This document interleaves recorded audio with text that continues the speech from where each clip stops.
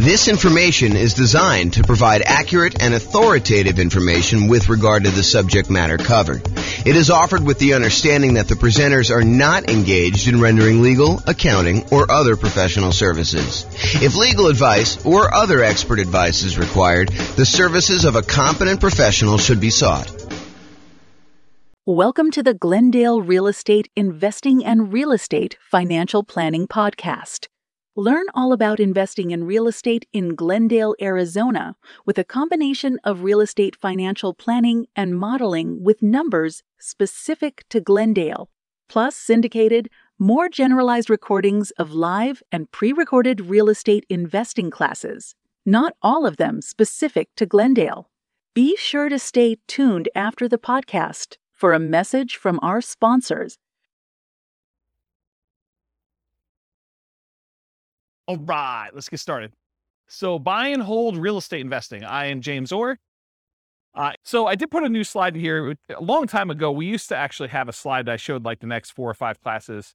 But I sort of have a backlog because I haven't done classes live in a while, and there's been a list of things, and I just kind of keep adding to the end. So this is the tentative list of upcoming classes. So tonight, we're primarily going to go through buy and hold.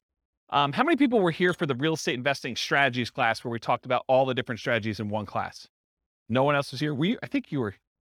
Yeah, so we only had one person here for that. So in that class, I gave you an overview of all the different strategies. And one of your handouts that you have, this one right here. Oh, this one actually. This one right here shows the list of all the different strategies that there are. And then we primarily, in the classes I teach, we primarily focus on buy and hold, nomad, and house hacking. Those are the 3 strategies we primarily cover. Then there's a list of additional ones that I'm going to teach classes on, but that's not the primary focus of the classes I typically teach. It's more to just be comprehensive so that people have an understanding of why we're focusing on the 3 and not this whole other list. And then there's a couple that I'm not going to cover at all. So tonight we're going to go and do a deep dive into the buy and hold strategy, but you'll notice there's a whole bunch of classes on a bunch of the other strategies listed on here. Those are going to be what I would say is similar format to tonight, except for deep dives into those specific strategies. So for example, tonight we're doing buy and hold. Next week, we're doing the nomad strategy, which if you guys have never heard of the nomad strategy, so I know we have a couple of new people. The nomad strategy is to buy a house as an owner occupant. You move into the property. It's a requirement of the lender. And one of the reasons why you do that is it's a lower down payment and the interest rates are better. So you move into the house. You are required to live there for a year. During that year, you can just live there by yourself, or if you choose to, you can add on house hacking and have tenants living there with you or rent out a room or whatever you want to do. And then after a year, when your obligation to the lender is up, you can then convert that to a rental and you can acquire properties every year doing that. But you only had to put 5% down instead of putting 20 or 25% down. So you can acquire properties with one chunk of down payment, and since the loans are actually better for owner occupant, it's less bad than you would think to go ahead and put 5% down instead of 20% or 25% down. So the nomad strategy, we're going to cover that and all the different variations. I listed some variations on your investing strategies list there. Then on June 1st, we're going to do house hacking. And then after that, June 8th, we're going to do the BRRRR strategy, which is buy, rehab, rent, refinance. And there's an optional 4th R, which is to repeat the process. So you can use this to kind of continue to acquire properties. So we'll talk about the BRRRR strategy. Then we'll talk about quick turn and flipping properties if you're interested in doing that as a business model. Then we'll talk about wholesaling real estate on June 22nd. And then on June 29th, we'll talk about real estate options. You guys may have heard of real estate lease options, where you lease a property and you have an option to buy. This is the strategy where you just have the option. You do not have a lease on the property at all. You're getting the rights, but not the obligation to buy a property for a fixed price. And you're basically holding on to that option. And then there's a very active option auction strategy where you get an option on a property and then you immediately market that property in order to sell it to somebody. And it's usually done through some type of bid sale or auction process on like one evening, like a Sunday evening, in order to get the highest bidder and have the property sold that way. This is really like a variation, if you want to think of it this way. It's like a variation on real estate brokerage in some ways, because in real estate brokerage, a listing contract, if you squint really hard and step very far back, a real estate contract is sort of like an option agreement in some ways, right? You have the right to then market the property and get paid a fee in order to sell it. Well, this is sort of like option auction strategy is a way to do it as a principal. So it's a variation on that theme. So that's going to be on June 29th. July 6th, tax liens and tax deed sales. That's when you buy people's tax liens or tax deeds. Like, for example, if someone doesn't pay their property taxes, you can come in and pay their property taxes, and you usually get a return on the money that you put up. And then there's a really, really small chance that if they don't do it and you wait a long enough period of time, you can actually foreclose on the property for them not having paid their back taxes. We'll talk a little bit about this tonight. We talk about stability in real estate. It's one of the kind of options on there. So that's what we've got there. So tax lien, tax deed, real estate is going to be on July 6th. July 13th, I guess it's July 6th. July 13th, creative financing, real estate entrepreneurship. That's all the creative stuff. Subject to lease option, lease purchase, wrap financing, agreement for deed, contract for deed. That whole list on there is like that big graphic in the middle. That's that whole thing. July 13th, we're going to cover all those in one night. A lot of them are really similar in the mechanics. There's a little bit of difference, but they're very, very similar in how they're structured. So we'll cover all those that night. Then July 20th, I'll try to do real estate partnerships using this format. It'll be very different than the format we usually teach partnerships, but you'll like this new one. And then the next class after that, July 27th. Oh, this is sort of like the dividing line when I'm done teaching strategy classes. So this is sort of just getting through all the strategies on that list. And it's going to be very similar to the format tonight for those. And then next one is marketing to find off-market deals. This sort of supplements all these other strategies. If you're planning on doing deals where you're not going to buy them in the MLS, certain strategies are found in the MLS. Certain strategies are found usually through for sale by owners, and you have to market in order to find those. So we'll cover a lot of marketing to find off-market deals. I'll do a 2-hour class on that.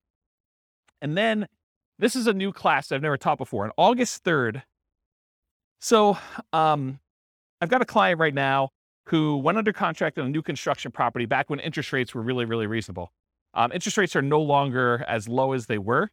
And so they've kind of risen quite a bit. And so he's shocked by how much the monthly payment went up because he was counting on a certain number. And now that the interest rates have almost doubled, it's a much, much higher number. And so it made me think of, this is not the only case where we can have shocks when we're a real estate investor and we're considering buying properties. So I've got a list working through that is like all the different shocks you can experience when you're buying rental properties and then what to do about them. So number one is just being aware in advance that this could happen and what you can do to prevent them up front. But then there's some other things you may be able to do while the shock is happening. So that class is all about real estate investing shocks, things that can come up while you're acquiring properties that you may not have thought of. And then August 10th is 2 new concepts that you may not have heard before, but there have been ones I've been including in the Real Estate Financial Planner software for a while, and ones that someone mentioned a couple weeks ago. Was that you, Steve, that was mentioning those? Yeah. So there's these 2 concepts. One is cash flow resiliency, and the other one is equity resiliency. So cash flow resiliency, the basic idea is how much can your rent on a property drop before you have negative cash flow? So how resilient is the cash flow you have on your rental properties, on your whole portfolio? You can do it on a single property, but it's much more meaningful on the whole portfolio. And then equity resiliency is how resilient are you in your portfolio with equity when you have prices drop? And so there's different ways you can kind of like finance your portfolio or structure your portfolio where your whole portfolio is more resilient, and there's ways you can structure it where it's less resilient. So we'll go over a lot of different examples and talk about that on August 10th. And then on August 17th, overcoming hurdles for real estate investors. So there are several things that will limit your ability to acquire properties. You know, the most common ones I think a lot of people think of is down payments. I don't have enough down payment in order to acquire properties, or I can't qualify for loans for some reason. So I'm going to go over all the different hurdles that real estate investors have. We'll cover all those in that particular class. And then on August 24th, real estate investing Rubicons. So if you're familiar with history, I think it was Julius Caesar who was crossing the Rubicon, a river somewhere in, I don't know, another country.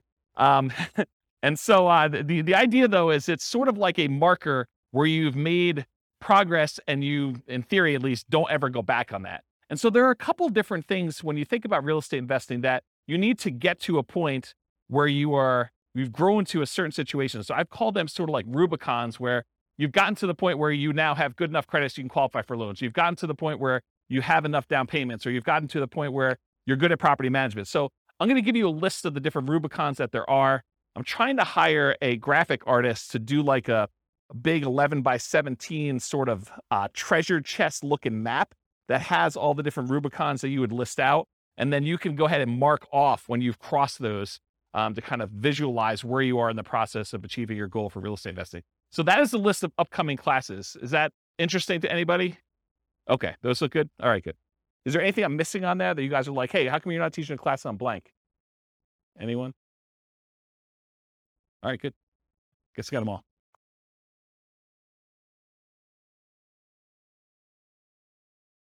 Oh yeah, I've been teaching classes for like 18, 19 years. So yeah. You missed some classes. We did a market stats class last week. So you missed a whole class on market stats. I didn't record it.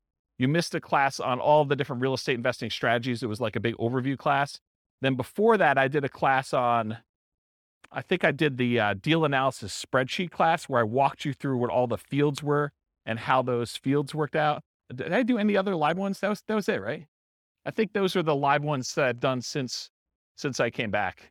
And then I think earlier this year, I did one on real estate, financial independence, retire early budget spreadsheet, where you can actually calculate out your minimum target monthly income for retirement and your ideal target monthly income for retirement.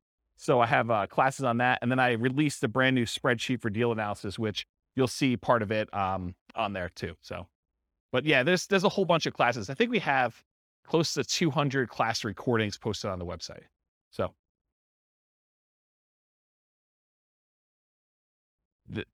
there you go. See, Steve's going to check me. I knew enough to know that it was like in another country and that it was a river, right? Was it Julius Caesar? There you go. See, I know just a little tiny bit about history to keep me dangerous. All right. All right, so buy and hold real estate investing. As I said, I'm James Orr. So real estate investing strategies. So you have the sheet with you, the handout. It says on the top, real estate investing strategies. That's basically this list. So the primary strategies that we kind of focus on are buy and hold, including short-term rentals, vacation rentals, the nomad strategy with all the different variations, nomad by proxy, nomad with house hacking, nomad to short-term rental, vacation rental, lease option nomad, and then the ultimate real estate agent retirement plan, which is, it's supposed to say agent in there. I need to update that slide. And then house hacking. So these are the ones we primarily teach classes on. This is where the overwhelming majority of the classes will ultimately be. There's going to be some kind of like one-offs, but that's where we are. Then there's a whole set of special section here, the secondary strategies, all the creative financing stuff, quick turning and flipping properties, BRRRR and BRRRR, wholetailing, options and auction strategy, tax liens, tax deeds, partnerships and syndications, and then we'll cover deal maker, syndicator, money partner, and loan partner. When I did the other class list, did I have wholesaling on there? I did, right? Okay, awesome. I just must have skipped it or something. But yeah, we're covering that. And then the strategies I'm not really going to talk about are real estate investment trusts, because you basically buy those as like through a real estate broker, not a real estate broker, a stockbroker. And it's more of a security than it is really a real estate investing strategy. I sort of put it on there to be a completionist and kind of be all inclusive, but really that's not something I'm going to cover. And then I'm not going to go into separate detail about probate, short sales, foreclosures, and pre-foreclosures, because you'll get those when we cover the other strategies, and they're not really their own strategy per se. So we'll cover those, but we're not going to have separate classes on them. Any questions on this? Is it hot in here already? It is? Let's open the door if you don't mind. Just grab it and like do the thing, the foot thing, please. Thank you. All right, cool. So exceptions. So one of the things I'm going to go over tonight is this worksheet right here. And this worksheet is what I call the real estate investing strategy profile. If you think about it, when you're kind of determining, hey, I want to do this particular strategy or this particular strategy, we want to think about all the different characteristics of that particular strategy. And so what I tried to do is I thought about all the different dimensions you could measure or think about or consider a different strategy with. And I listed them all out with the most common kind of characteristics that you can have. And so you're going to go through this tonight with your pen, and we're going to do this for the buy and hold real estate investing.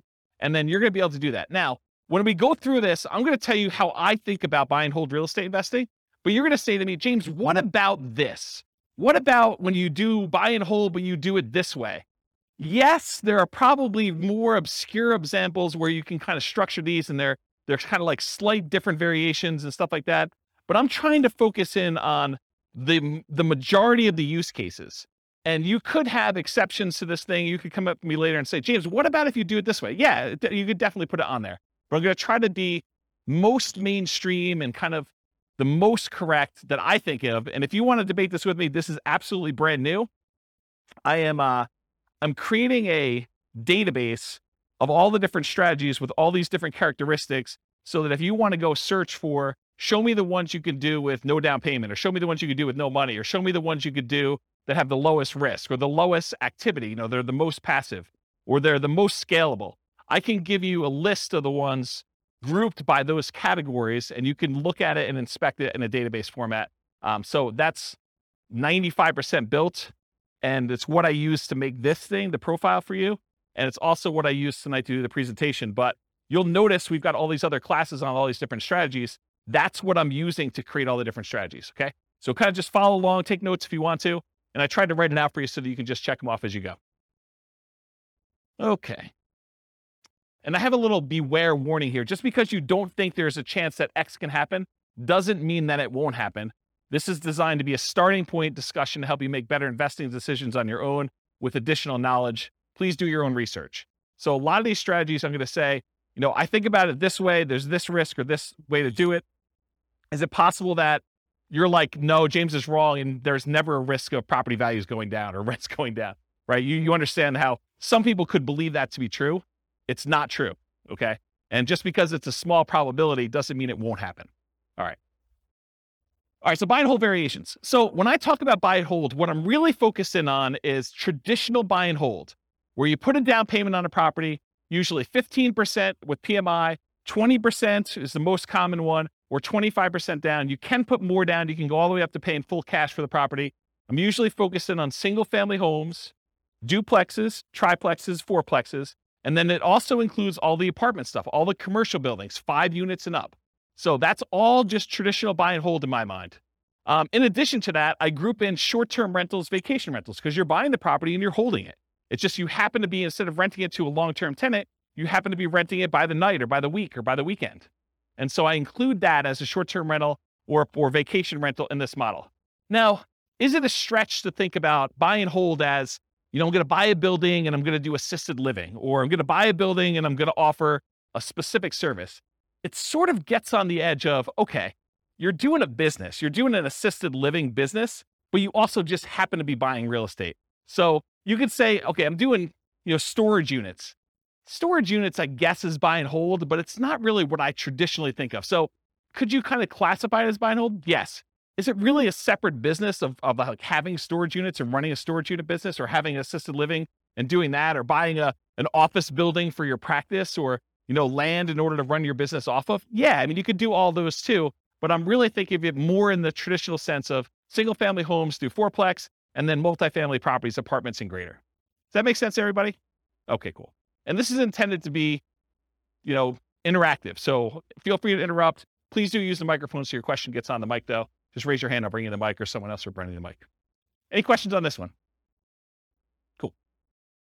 All right. So one of the ways I kind of classify different strategies is this a real estate investing strategy, or is this a real estate entrepreneurship strategy?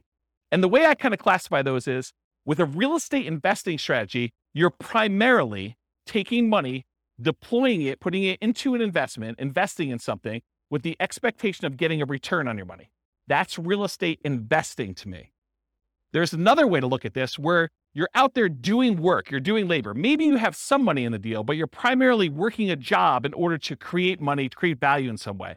That's more like house flipping, where, yeah, you have a little bit of money invested in the deal, but you're really not looking to get a return on that money. You're really looking, I'm going to go put labor in and do that. So is buy and hold real estate investing more real estate investing, where you're putting in money and you're expecting to get a return? Or is it more like entrepreneurship, where you're actually going out there and doing work and trying to make money from the work?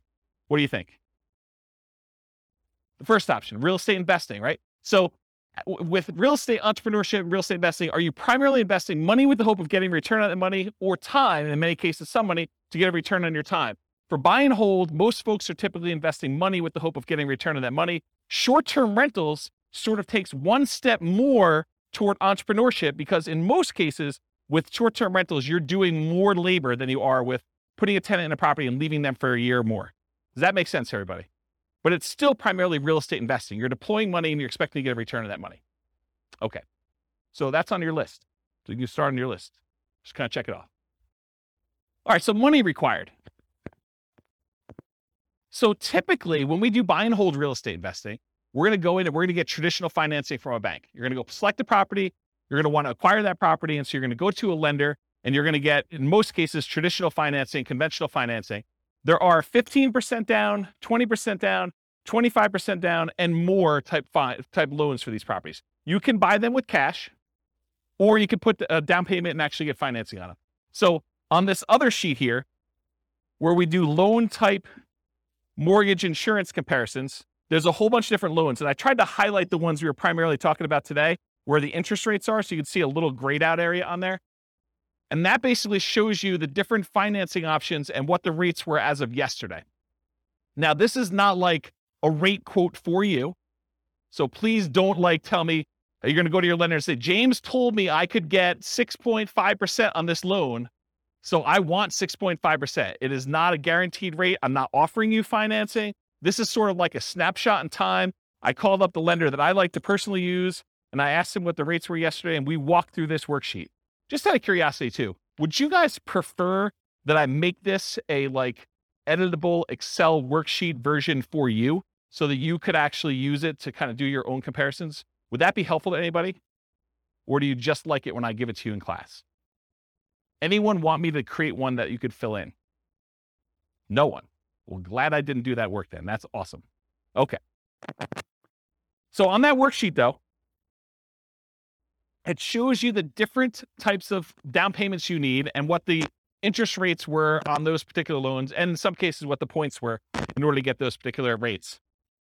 So typically when we're doing buy and hold, 15 to 25% down, you also need reserves. It would, and I know I'm sensitive every time I do this, but you would be stupid to invest in real estate without reserves. Okay? And I know that sounds harsh, but it's supposed to be harsh because you would be stupid in order to invest in real estate without reserves. You need to have reserves in order to invest in real estate. Things happen that you're not going to expect. You need to have reserves. Okay? So even if you find a no down payment deal, is that nothing, no money required deal? No. In the overwhelming majority of cases, it's not. There are very few strategies that are no down payment and no other money required. Even if you find a nothing down deal, even if you got a VA loan or USDA loan, or you manage to find a property that you could buy subject to where the seller's like, hey, just take over the debt of my property. That is still not a strategy that you can do with $0. Does everyone understand that, right? You need to have reserves in all those cases. It's a really good question. I need to do a 2-hour class. Question was, how much in reserves? The really, really short answer is probably 6 months in something like a savings account. Okay? All right. So typically you need 15 to 25% down and reserves. You might also see, although much less frequently, in my opinion, bringing in a money partner where maybe your dad says to you, hey, I will make you a loan for the 20% down and you can go ahead and buy this property. So bring in a money partner, or the other extreme is just buy it all cash. I think for a lot of folks, they would prefer to leverage their money and get a loan for it. Although I definitely know investors that are buying properties all cash. Okay, so this applies to both buy and hold, like traditional buy and hold, and short-term vacation rentals. In addition, there is a kind of subset to this that when you're doing a vacation home short-term rental, there is an owner-occupant second home or vacation home loan that you can get with 10% down. So that would be the exception. You could actually go buy a property where it's a vacation home to you and you're going to rent it out, 11 and a half months of the year other than what you're going to stay in there, and you can get that with 10% down. Okay? Any questions on money required? This is on your worksheet. Feel free to take notes. I see you that are not taking notes. What are you thinking? Do you have perfect memories? You can remember all this stuff? All right, cool. So credit required. So it's most common is to qualify for traditional investor financing, non-owner occupant financing. The typical credit score needed in order to do these types of loans is 700. There are some exceptions if you have very low debt to income. So there's a possibility that you may be able to do a little bit better than 700, but most of the time it's going to be 700. A less common situation, if you're buying a property without a loan at all cash, doesn't matter what your credit score is. You can buy the property all cash. Or if you're partnering with someone who's getting the loan, you may not need to qualify for the loan at all yourself, but someone will need to qualify. Okay? Important note, credit scores can change over time. Credit score requirements can change over time. So check with your local lender for the most up-to-date credit requirements. So just because James said 700, you can't go to your lender and says, James told me it's 700. So where's my 700 credit score loan? Because they may tomorrow go out and say it's now 720.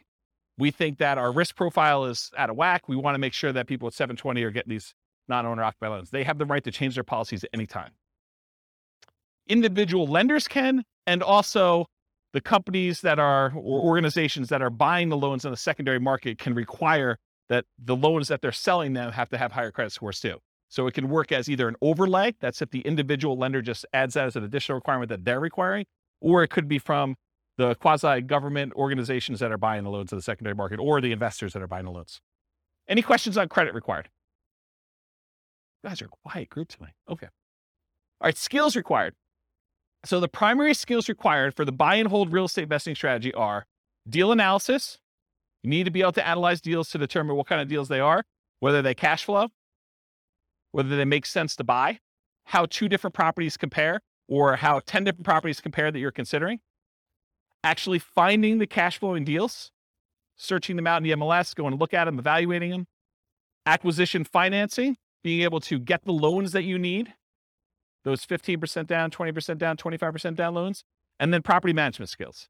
And by property management skills, I mean one of 2 different things. Either you need to be really good at managing properties yourself, or you need to be able to hire a property manager and manage your property manager when they do it. So one of those 2. And then in addition, if you're doing short-term rentals, the skills for doing short-term rentals are slightly different than the skills for doing long-term property management. I don't do short-term rentals, but I know it's different. Any questions on skills required? Cool. Stability. Stability is an interesting one that I think most people have not heard of. I actually learned about this. There's a guy whose name escapes me right now, but he does the Farnham Street blogs. Anyone know the Farnham Street blogs guy's name? I don't remember. But he basically came out with a blog post. This is probably a couple months ago now. And it wasn't specific to real estate investing, but I immediately said, this applies to real estate investing. So we have this concept of stability. Something is passively stable is if you don't do anything, nothing will happen to it. It'll just sort of naturally work itself out. But something is actively stable if you need to be actively doing something in order to keep that thing from killing you or making you lose money or hurting you in some way. And so he separates things into passive stability and active stability. Real estate in general is actively stable. You can't just buy a property, even the vacant land, and just let it sit. If you don't do anything to your vacant land, you will lose that vacant land eventually because you have to pay taxes on it. So you have to, by the even most extreme example of, I buy vacant land, I don't do anything, you will lose that property if you don't pay taxes on it. Okay? Now, as you move down the spectrum, if you are doing fix and flips, it is very active. If you don't actually do something with your fix and flip, you'll lose the property. In most cases, if you're doing a hard money loan, to the lender. Lender's going to come in after 6 months or a year, and they're going to take the property. So it's very active in that way. But even buy and hold, I would say, is an active stability.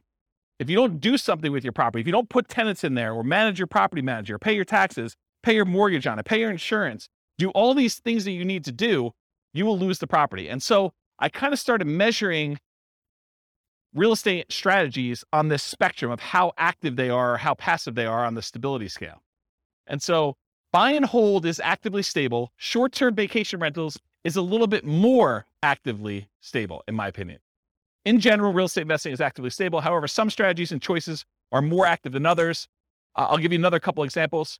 Amortizing mortgages versus balloons and interest-only loans. If you get an amortizing loan, a loan that if you make all the payments for whatever time period, 15 years or 30 years, it will pay itself off. That is less active than if you get an interest-only loan that has a balloon, or you have, well, let's just use interest-only loan. So if you have an interest-only loan, at the end of the period of time, you still owe that amount on it. If you don't do anything with it, they're going to foreclose. So it's more active in that way. The other one actually gets paid off. What about buy and hold versus fix and flips? I think we talked about, or lease options. If you don't put tenant buyers in those properties and kind of keep on them and help them buy the property, Or if they don't buy the property, replace it with another tenant buyer who could possibly buy the property. You're gonna lose the property, or you're gonna lose money. Funding retirement via cash flow versus appreciation, debt pay down. So in retirement, one of the strategies, we did a whole class on this. I think it was called cash flow versus appreciation, where I had two different kind of like avatars, and one of them was going to use, one of them was in a market, a real estate market that had more cash flowing properties. Another one was in a real estate market that didn't have very good cash flow, but it was highly appreciating.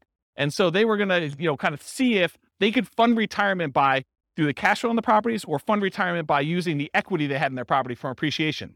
Well, funding your retirement via cash flow is more passive, still actively passive, but it's more passive than it is actually trying to do this with appreciation and debt pay down. Because with the appreciation debt pay down, you have to do stuff. You have to either sell properties, we have to do cash out refinances, we have to do stuff in order to get at the money in the property. It's hard to access that. Okay, those are examples. Any questions on this concept? Does that make sense? All right, cool.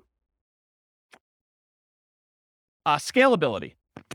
So did anyone listen to the class I did on Real Estate Investor FIRE, where I had this slide? But it was a different version of that. It wasn't the class where you guys yelled fire at me. It was the one I did on a webinar. And I talked about all the different stages of FIRE and the phases of FIRE, and I broke that out. So this is a slide from that whole class. I'll try to cover it very quickly. But the idea is that there are certain strategies that will get you to certain dollar amounts. So if you think about real estate investing is remarkably good at getting you to about this is one of those things where there's lots of exceptions and people could argue with me, but about that decamillionaire level. Okay. Really easy to get you to $1 million net worth, relatively easy to get you to this decamillionaire kind of thing. But if you want to become a 100 millionaire or greater, real estate becomes a lot harder to get you there. Okay. Partially because you're limited in the number of loans and the types of loans you can do unless you have exceptional income and exceptional assets to begin with. So it becomes a harder strategy to do that. And what this chart shows, I'll kind of jump ahead to show you what it is, but this breaks down the net worth and like what percentage of it they have in stuff like other assets, mutual funds, stocks, fixed income, managed assets, and real estate is one of them. So it shows you the percentage of their overall asset base that they have broken out by how much net worth they have. And so when you have a 10K net worth, not a lot of people have much real estate at all, because 10K is pretty low. But for the 100K net worth, they have a pretty decent sized real estate equity. And then up to this 1 million thing, real estate becomes a relatively significant percentage of that, of their net worth. And then getting up to this 10 million, real estate becomes a pretty significant thing. But then you'll notice over time, real estate actually declines. The amount of real estate that you have as a percentage of your net worth actually goes down. And so when you think about scalability, certain strategies are much more likely to get you to the point where you are scalable. So for example, let's think about this as an example. Is it easier to get to a $1 billion net worth running a flipping business where you're trying to buy properties, flip them, and make money? Are you going to become a billionaire doing that? What do you think? Probably not. Do you think let's even use 10 million. Are you going to get to a $10 million net worth flipping properties and making $25,000, $30,000 a flip? It's going to be hard to get there. Would it be easier to get there if you were buying rental properties, buying $400,000, $500,000 rental properties and acquiring a bunch of those and letting them pay off over time, letting the whole asset base appreciate, letting your loans get paid down if you have loans, getting cash flow on those properties and reinvesting it and acquiring more rentals? Are you more likely to get to a million or $10 million net worth doing that than just doing jobs where you're flipping properties and making $25,000 or $30,000 a pop? Can you see how certain strategies are more scalable than others to get to certain levels? Does that make sense? Okay. So in my opinion, the buy and hold real estate investing strategy tends to be one of the better scaling real estate investing strategies that there are. Of all the different ones we're going to cover, especially the ones that are much more active, where they're more entrepreneurial, buying properties and using it as a wealth building tool is a relatively good one. But even that has limitations. It's really, if you're doing buy and hold, you're much less likely to get there to get to like this 100 million or, billionaire type status if you're doing that. So it's scalable to a point. Really, really good at getting 1 million to 10 million, in my opinion. Okay. Any questions on this? There's another like 10 minutes on this particular chart in that other class, which maybe I'll put a note in the show notes or something for the recording. Okay, risk exposure. So another way we want to measure real estate investing strategies is think about how risky they are. And one of the things I like to think about when I think about risk are, what are the risks of doing this particular strategy? So for buy and hold real estate investing, I consider this sort of like a medium risk real estate investing strategy compared to some other ones. There's ones that are much lower risk. There are ones that are much higher. So what risk do you have when you do buy and hold real estate investing? Well, when you buy a property and you're holding it for the long term, you have a risk that prices will decline during your ownership, right? Property values can go down. Property values can go down while you're acquiring properties. So the first ones you buy may have negative equity, or if you've got them free and clear, you may have lost money on them. Okay. You could also have rents decline during ownership. So you thought you were getting X% return, cash on cash or cap rate, however you're doing your calculation. And now you find that rents have dropped and you're not quite getting that anymore. So that's a risk you can have. Your credit is at risk. If you actually go buy properties using financing and something goes wrong with the property where you have to jettison, or something goes wrong with you and you can no longer, continue to make payments on the property and you lose the properties to foreclosure or short sale or something like that, your credit is at risk for doing this strategy. That is not true with every other strategy. So it's a buy and hold strategy risk. You also have all the typical tenant property management risks.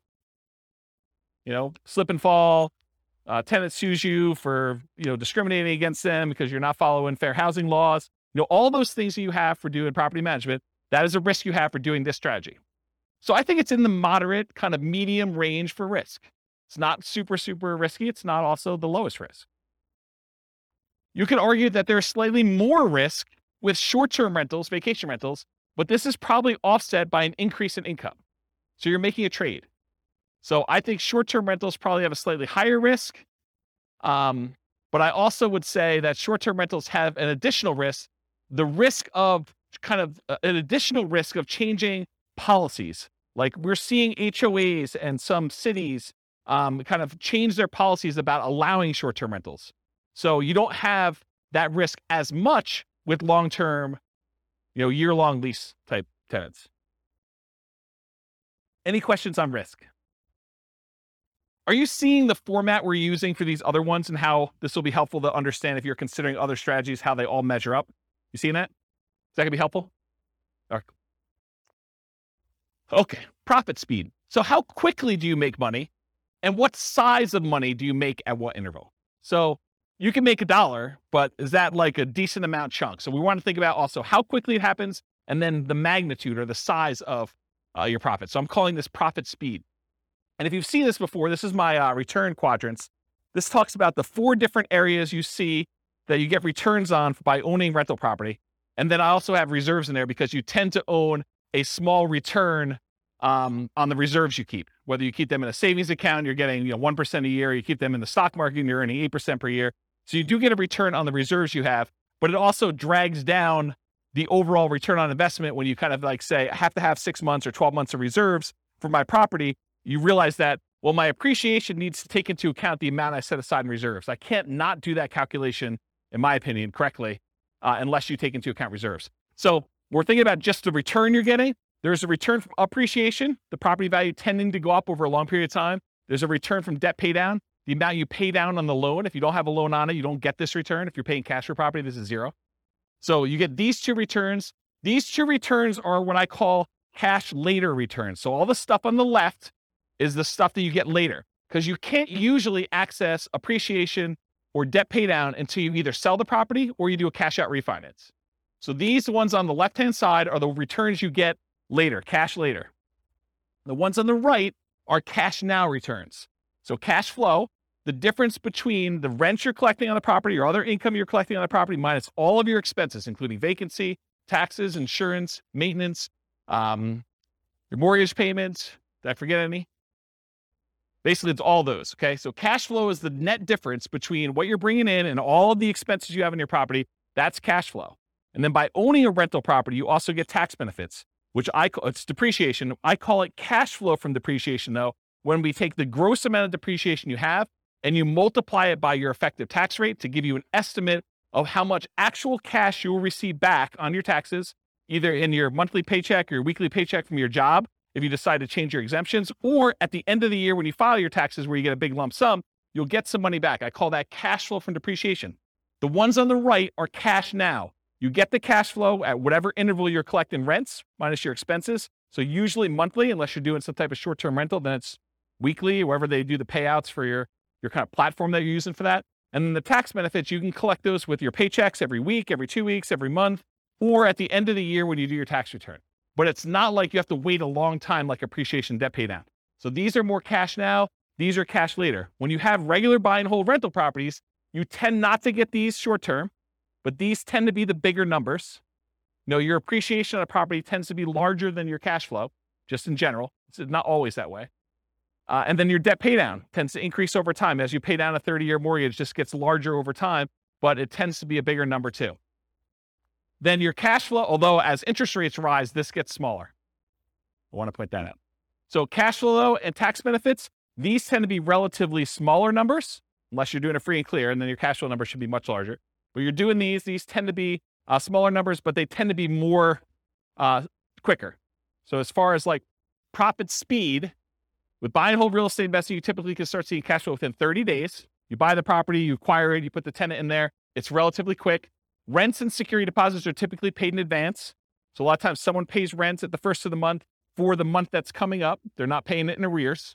They're paying it in advance. So you're going to get that up front. And usually you require a security deposit before they move in. So you'll see some money up front. Short-term rentals and using property manager can slightly delay the time to producing cash flow. If you've got a property manager in there, it takes them a while for them to receive the money, do all the accounting, and then pay you out on the 15th or the 30th or whenever they decide to pay you out. So there's an additional delay when you do that. Then whatever platform you use for your short-term rental, I'm sure there's some type of delay in there too. It's not like they're doing the deposit and giving you the money same day. Okay. I don't do short-term rentals, but that's my understanding. Anyone do short-term rentals here? Okay. Usually a percentage return of amount invested, cash on cash, return on investment, or cap rate. So when you're thinking about like the order of magnitude, a lot of people throw around numbers like, I'm getting a 5% cash on cash or 10% cash on cash, or in some extreme cases, maybe they're doing a 100% cash on cash return on investment. That's the number that you are getting on the investment size, the amount of cash you put in the deal. Or cap rate is the return you're getting if you did not have a mortgage on the property, but after all of your other expenses. That's what cap rate is. Okay. I talked about cash flow from depreciation. You also typically see the wealth building through the stuff on the left. The appreciation and debt pay down portions tend to be your kind of wealth building part of the profit speed for buy and hold. Any questions on this one? Awesome. Finding deals. So how do you find buy and hold deals? I kind of break it up into two categories. One of the most common, most likely ways you're going to find deals, and then the kind of like more unusual, but still common enough that I think I should mention them sort of things. And that's these. How do you find deals? I used an example when I taught the real estate investing strategies class where I talked about all the strategies, this idea of looking for an alligator. It is possible for you to find an alligator if someone recently flushed one down the toilet and you happen to be in the sewer in New York City. You could possibly catch an alligator down there, right? You could find one. This is like the unusual, exceptional case. But if you're looking for an alligator, and the alligator is representative of the type of deal you're looking for, if you really want to find an alligator, you're probably more likely to find one if you go to Florida. And probably more specifically, if you're looking for alligators, you might want to look in the Everglades.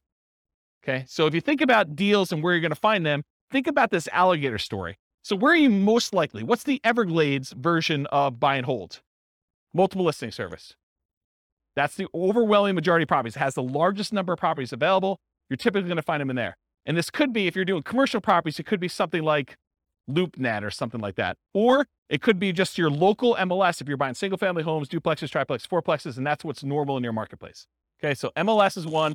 And the next one is this group of for sale by owners. And I break for sale by owners down into two different groups. For sale by owner is a seller who's selling the property without the help of a real estate agent. They're selling it for sale by owner. And there are two different kind of main categories. Category number one is somebody who is actively selling their property for sale by owner. They are trying to sell. They put up an ad. They've, put it on Zillow or what other marketplaces they have. They put a sign in the yard. They're actively trying to sell their property. That is an actively marketed for sale by owner.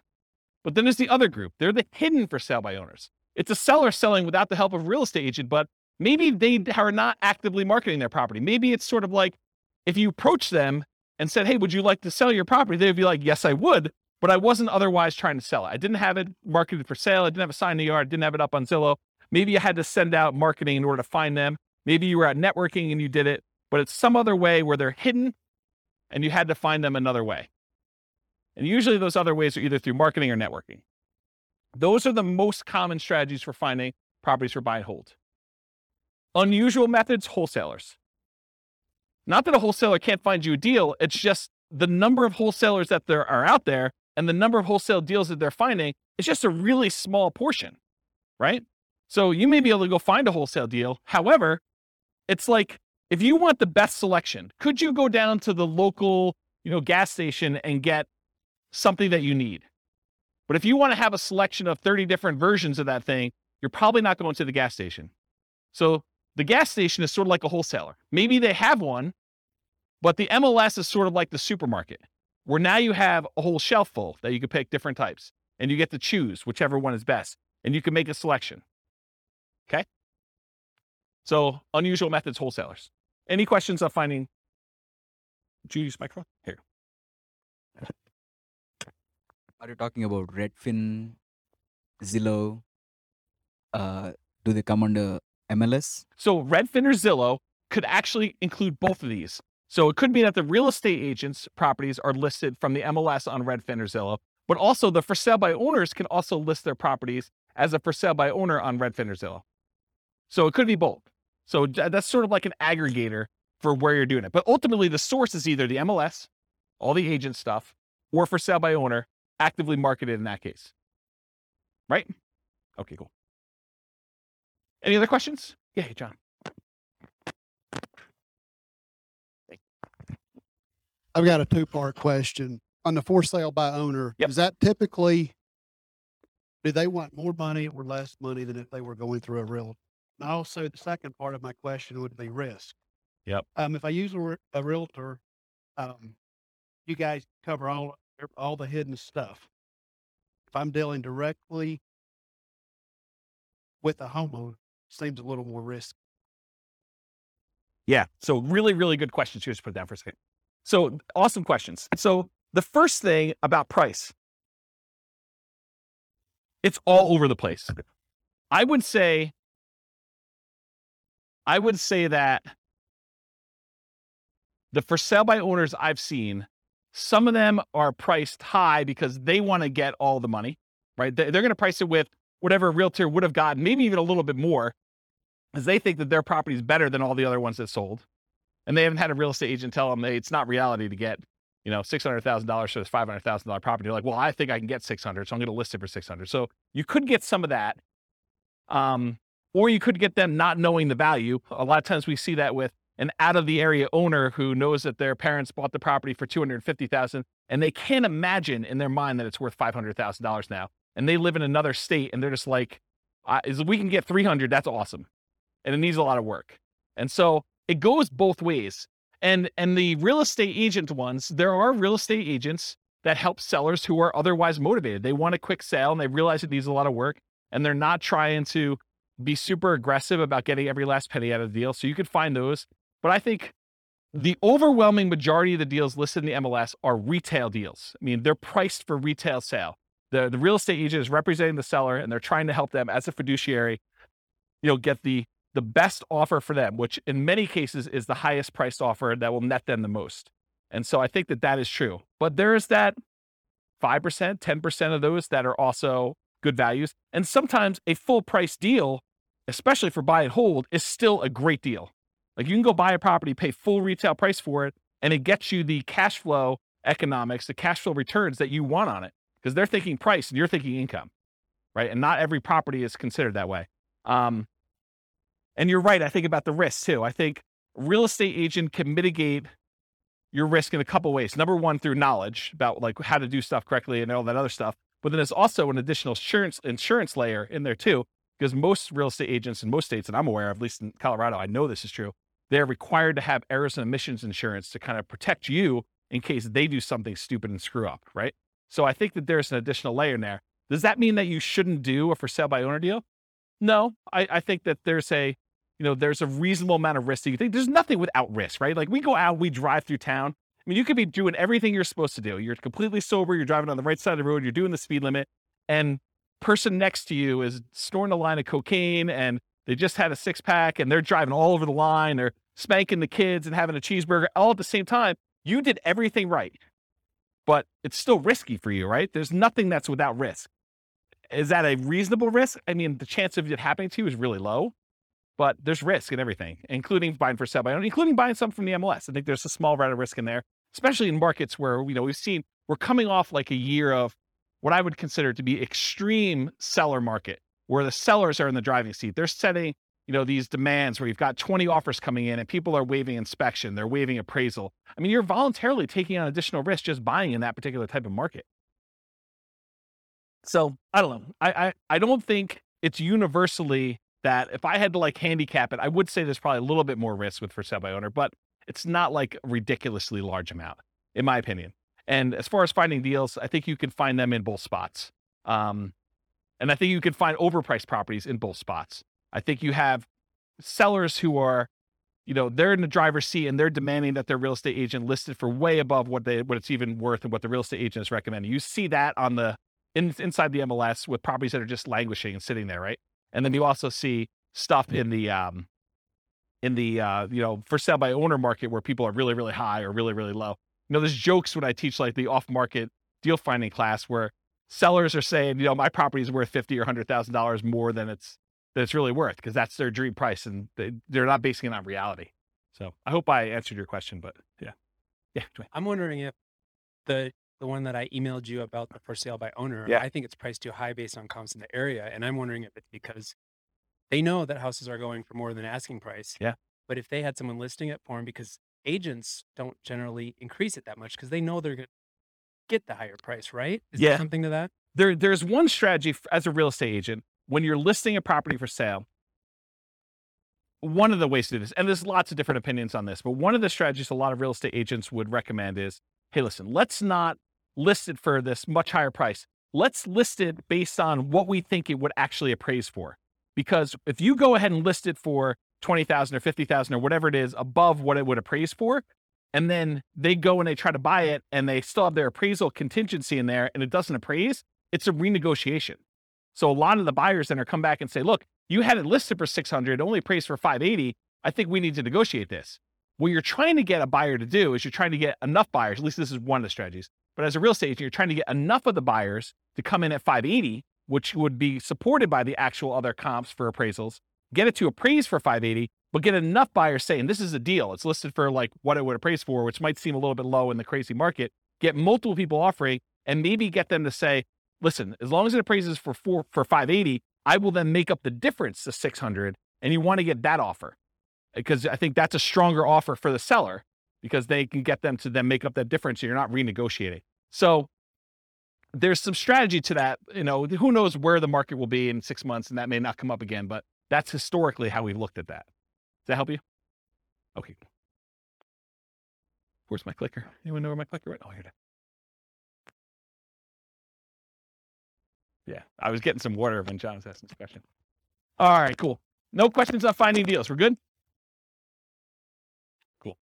So how do you analyze a buy and hold deal? Well, it's this spreadsheet, the world's greatest real estate deal analysis spreadsheet. That is my modestly named spreadsheet that I made. But it basically, you enter in all the details about the deal, your ARV, your purchase price, seller concessions, down payment percentage, closing costs, rent ready costs, interest rate, loan term, if you have PMI, all the stuff about that, monthly rent and other income, vacancy rate, property taxes, property insurance, HOA dues, utilities, other expenses, maintenance, all the stuff that you'd normally do. And then it actually calculates all the stuff you need to know about this. And you can override any of the numbers as well. And it will tell you you're primarily looking for most buy and hold investors. You're primarily looking at your cash on cash return on investment if you're getting a loan or your cap rate if you're not getting a loan. Okay. So you can go download a copy of that spreadsheet. I'll put the link in the show notes for those that listen to the recording, and it's on the screen for you guys here in the room. Any questions? Everyone have the spreadsheet? Anyone not have the spreadsheet yet? Okay, you guys should have it. Okay, good. All right, market conditions. I assume there's no questions on this, right? There's going to be whole classes on analyzing deals, which I've already done out through August or whatever it is, but I probably need to add those. Anyone want a deal analysis class, like actually walking through examples? Okay, at least one person. Oh, two. All right, cool. So no questions on that before we move on? Cool. So market conditions. So if you're doing buy and hold, and it seems obvious, it'll seem a little less obvious, I think, with some other strategies. But what are the market conditions you typically want to see if you're buying properties and holding on to them forever? Well, ideally markets with good cash flow. There are some markets where it's really, really, really hard to get them to have positive cash flow. I mean, they're like $1 million properties that might be renting for $2,000 a month. It's really hard to make the economics work on this. Okay. So you want a market ideally that has good economics with cash flow, and markets where you have strong appreciation and strong rent appreciation, where the property values are going up and rents are going up. You don't want to be buying in a market where there's a mass exodus and it's causing a glut of houses on the market and people are chasing the price to the bottom just to get theirs sold before all the other ones get sold. And so the prices are dropping. And maybe there's so many houses for rent that the rent prices are doing the similar thing where they're trying to get lower and lower rent just to get them occupied, because better to get $600 a month than zero. Okay. So ideally you want a market that has a lot of demand, where prices are going up and rents are going up, because that's really where you get your long-term wealth building from with buy and hold. But then you also want cash flow. Market challenges, markets with significant negative cash flow with reasonable down payments. In most cases, I can make almost any property cash flow if you buy it cash, right? If you don't have any financing on it, all you got to do is overcome taxes and insurance and maintenance on the property. And so that's a pretty low bar for most properties. However, then you start saying, okay, yeah, I could buy anything with cash, but really what I want to do is I want to look at the top 5% or 10% of the market, and I want to select quality where I get a good return on my money. And so then you start selecting based on the best cash flow you can get, not just will it cash flow.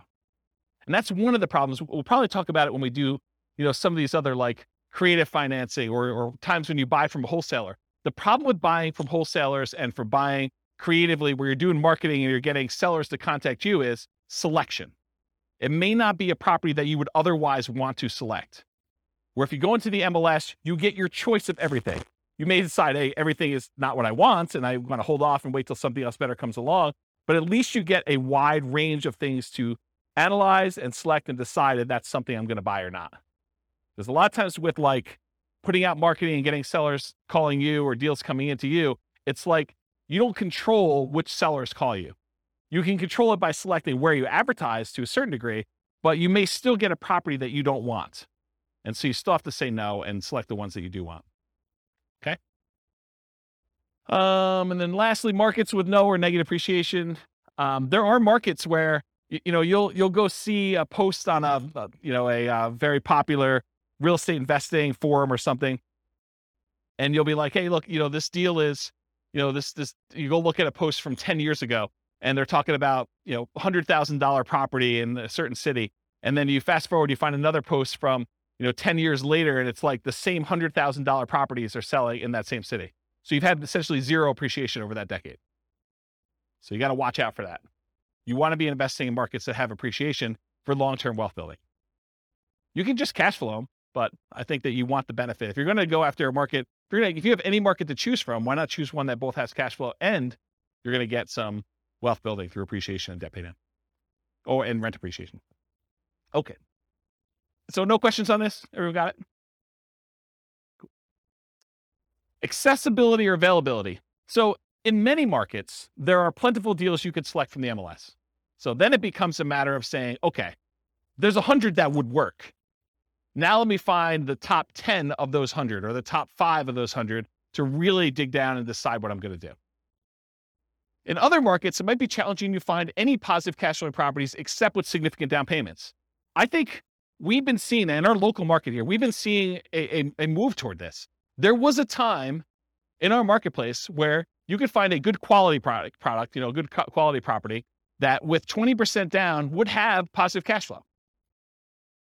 It's much, much harder to do that now because prices have gone up a lot in the last 5 years. Interest rates in the last 6 months have gone crazy, like doubled, 3% to 6%. Rents have gone up, but not quite as much as property prices and interest rates. So it's getting harder and harder to find a property that would positive cash flow with just 20% down in our marketplace. Okay. And I think you'll find that in other markets too, especially with the same characteristics. I mean, we see massive price appreciation, not just in Northern Colorado, but overall in the nation. And interest rates are up all over the place. Yeah, Dwayne. How far behind do taxes usually follow that when they do assessments? Is that something that... That's a great question, because you're right. I mean, if property values have gone up and they're doing the reassessment every 2 years, which I think is very, very common, at least around here, that's the norm, right? Every 2 years, we see a reassessment. So they're going to use the new property value, and they've got their kind of like tax, whatever they call it, mills, or how they calculate taxes. They're going to use those times whatever their new assessed value is, and your property taxes are going to go up. So it's just sort of like 2-year stair step going up with that. Yeah. So it's definitely going to impact that, which is another reason why you probably shouldn't use just the last year's property taxes as your estimate, unless you're prepared for that shock. That's another shock for that class, right? Buying a property using the old tax assessment only to find out that 6 months from now, there's going to be a new tax assessment. It's going to change. Same thing we see with new construction properties, right? I mean, you've seen this where, sometimes we get really lucky where you buy a property and you're still paying taxes on vacant land. And it takes 3 months, 6 months, a year, whatever it takes for the county to come around and say, okay, now we're reassessing your property. It's no longer vacant land. It's got this $500,000 property on there. And now property taxes aren't $47 for the year. They're $4,700 for the year. Okay. So that's a big difference. Interest rates may be a significant factors, whether properties will cash flow or not. And the other thing about accessibility, availability, is verify that you can use your property as a short-term or vacation rental before buying it. You don't want to assume that you can. You want to check with the city. You want to check with the county. You want to check with the HOA at a minimum. And there may be additional municipalities that are limiting you. Those are the 3 that come to mind. Any questions on that? Cool. Using retirement accounts. There's some real estate investing strategies that you can use your retirement accounts to invest with. Buy and hold real estate investing is one of them. You can use your retirement account, your self-directed retirement account, to buy real estate with for buy and hold. A lot of times it requires special financing. So most of the time it's going to be a portfolio loan, and the portfolio lender is going to require a much larger down payment, usually about 35%. There are some ways to structure where you're getting the loan and someone else is partnering with you. Go see the partnerships class where we talk about that. But you could structure an LLC with some portfolio lenders who obviously don't see this as a kind of like good way to do it. But you can come in and be the loan partner on a deal for an LLC and only put 20% down in order to get some of those products. But if you're buying it just with your self-directed IRA, self-directed 401k, in most of those cases, because it can't be a recourse loan, they're going to require 35% down. The interest rate is going to be a little bit higher. And they're usually ARMs. Sometimes they'll do a 15-year fixed rate mortgage, but that's also going to hurt your cash flow because it's the 15-year amortization schedule makes your cash flow, it makes your monthly payment higher, which means your cash flow is going to be worse.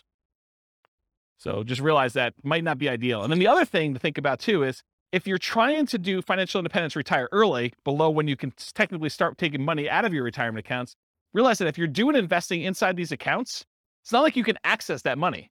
You can't like collect the cash flow from the property that you have owned by your self-directed IRA or self-directed 401k. You have to leave that money in there until you can legally withdraw it, unless you want to pay the taxes and the penalties to get it out. Okay. So realize that if you're looking to do this for retiring at 45 or whatever you're trying to do, that's potentially problematic. And you'll need to come up with a bridge solution of some sort to do that. And there is a class, I really need to add this to the schedule. I talked about this in that same Fire for Real Estate Investors class. I talked about this idea of, I used to call it coasting into retirement, but I don't want to confuse it with Coast Fire, which is something completely different. So I think I renamed it chillaxing into retirement.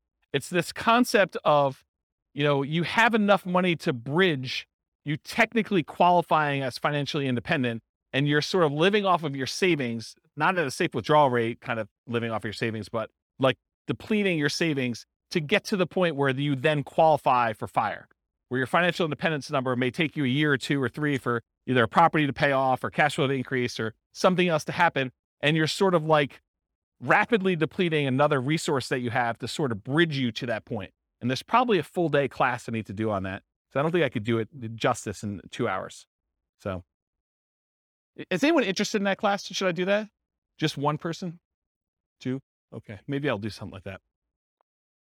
Okay. So I talked about all those. Any other questions on can you use your retirement account?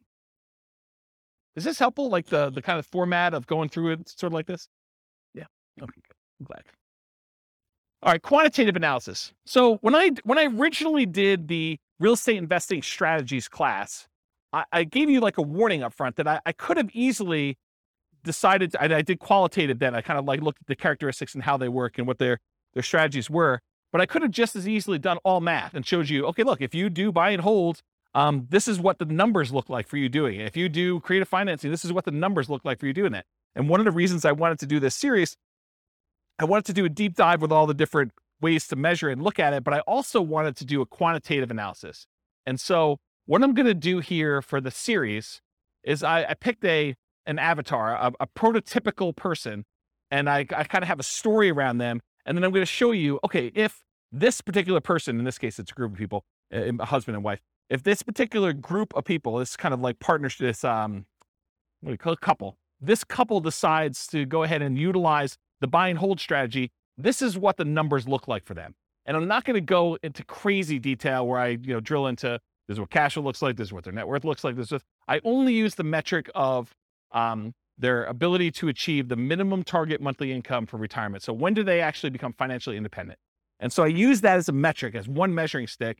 And as we do today with a couple variations and creative financing and subject to, lease options and wholesaling, I will show you how doing that strategy actually gets them to FI or not and how long it takes them. So that you can see relative sizes of how quick. If you're going to do fix and flips or whatever it is, how quickly does that get you to the point where you're going to be financially independent?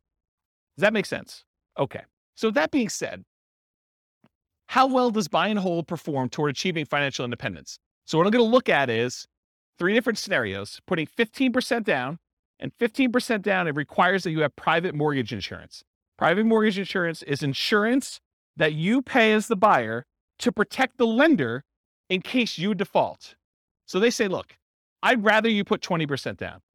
However, if you really twist my arm, I will let you put 15% down, but it's more risky for me. So what I'm going to require is if I let you put 15% down, you need to pay this third party that if you then default, then they will make me whole for the difference.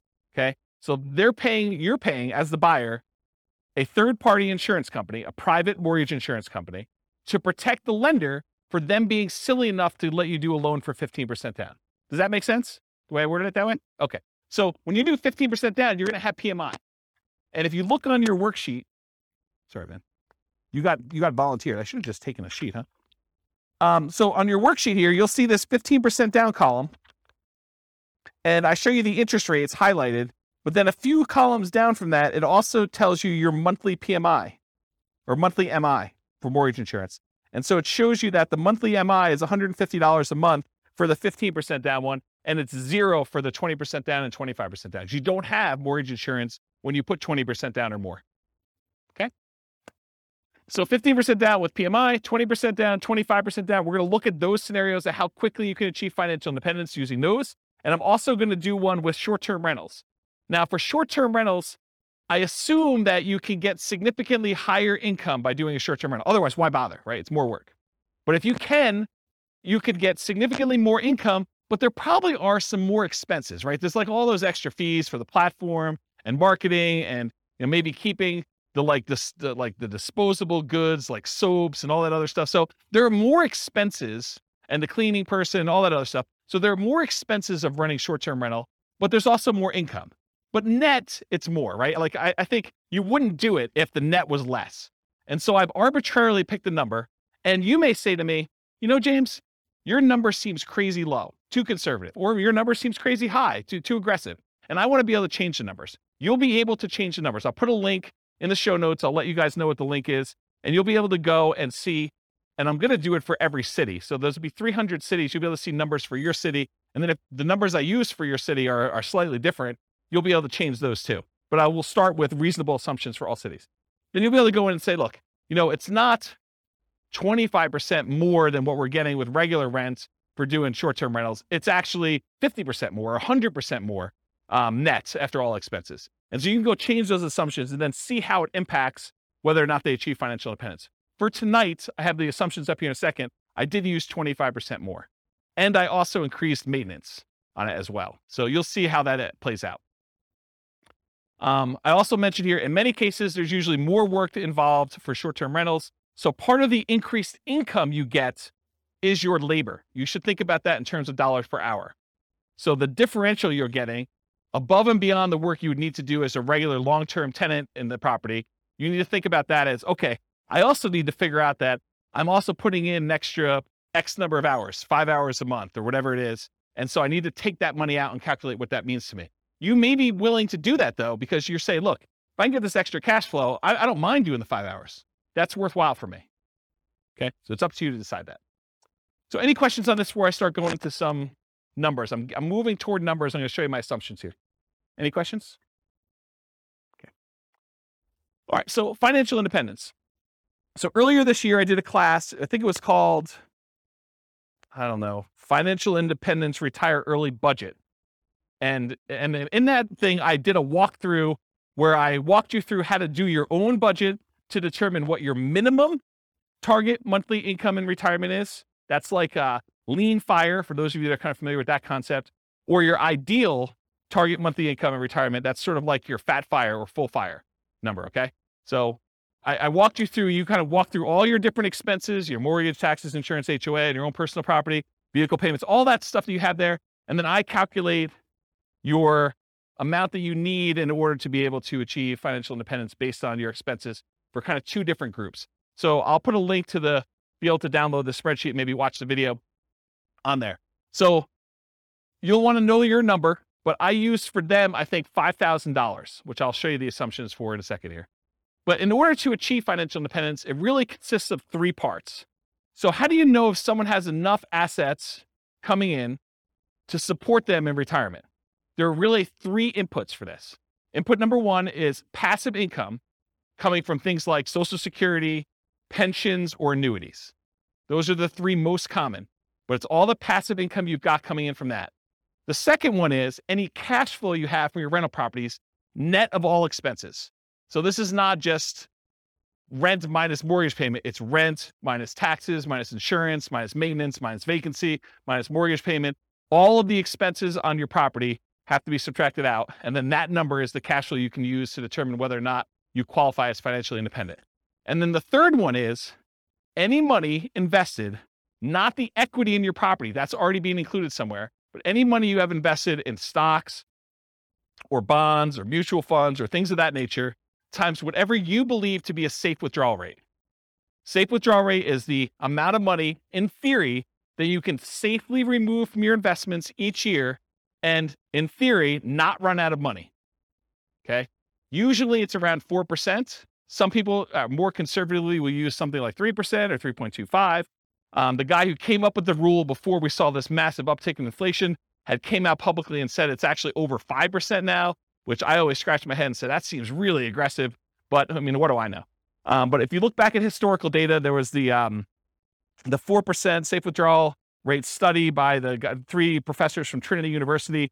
They did a bunch of back testing on historical data with the stock market and bonds, and they came and said that with a very high probability of success, very low probability of failure, that taking 4% of the amount of assets you have invested in stocks and bonds at different ratios, they did a whole table, so you can go look at the report if you want to. I think it's called the Trinity study. But they said that 4% is a relatively reasonable number to use based on historical data. Okay, so the three things, it's passive income from Social Security, pensions, and annuities. That's number one. Any net cash flow from rentals. And number three, your yearly safe withdrawal rate multiplied by the amount you have invested in stocks, bonds, mutual funds, things like that. The sum of all three of those, if the money coming out from your cash flow, your passive income, and that safe withdrawal rate, if that exceeds the amount you need in order to live, then you are technically financially independent mathematically. Does that make sense? So in order to see if somebody qualifies for this, we're going to use any Social Security they have. So if they go late enough where they're old enough then to have Social Security, that will count for us. Okay. And I did a calculation based on their Social Security, and I think I started them at age 21, try to give them a really long runway. with this, okay? Any net cash flow from rentals. So if they're buying rentals in these scenarios, then the cash flow they have from the rentals after all their expenses counts. And then any money that they have in their bank account that's not being used for down payments or whatever, we're using a 4% safe withdrawal rate for that, and that counts as well. So the three of these things will count to determine whether or not they've achieved financial independence, and I'll tell you what month they achieved that minimum target monthly income in retirement to be financially independent. Does that make sense? Did I confuse anyone? All right, cool. All right, so all of these assumptions are changeable if you just copy the scenario to your account. They're married. They're both 21 years old. They've recently graduated from college, and they're working in a technology department of a large healthcare business. Might sound familiar to someone in this room. They have a total of $10,000 saved up. Okay, so they're not starting from zero. They've got 10K. They earn $72,000 a year combined. So $36,000 each. Does anyone have a problem with that number? Do they think it's too low? It's probably low. I'm looking at someone who works in that field. Yeah, it's very low. Okay. So I'm trying to be conservative though, right? Like if I come in here and I use, everyone makes $200,000 a year, people are like, whoa, James, no one makes $200,000 a year. So I get it from either way. So here's how I worked it out though. I said, okay, look, McDonald's is hiring at like $16 an hour for us, right? I mean, I think Qdoba, the burrito place I go to, they have signs on their door. They're hiring like entry level at 15. I was like, 18 seems like a relatively low bar, right? Maybe I'm wrong. Maybe it just seems like crazy, but it doesn't seem that far off. And that's $18 an hour, working 2,000 hours a year, $36,000 a year each is how I got there.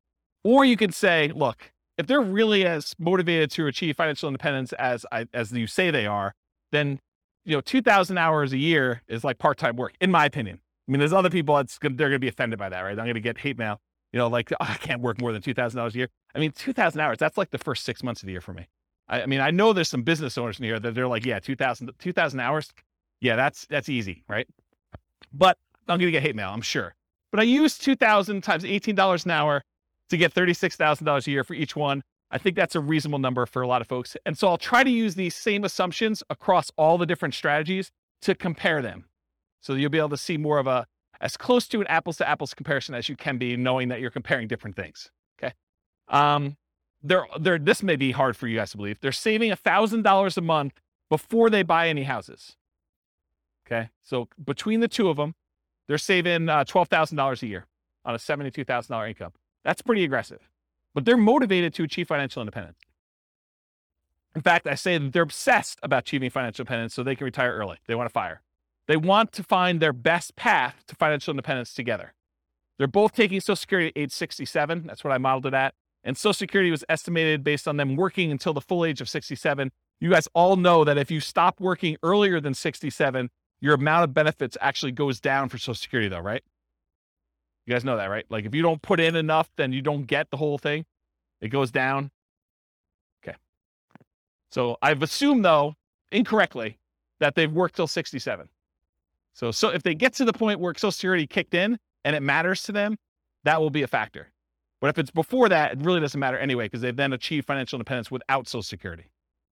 Okay. Any questions on the changeable assumptions? Because you can go in and change these. You're like, hey, look, 72,000 a year is crazy, James. I don't know where you got the number from. Nothing? Okay.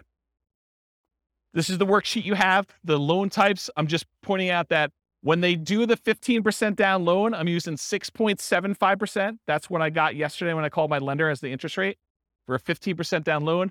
And in order to do that, they had to pay 2 points to get that loan. They wouldn't give us a par rate. They wouldn't give us a rate where you didn't have to pay any points. Okay.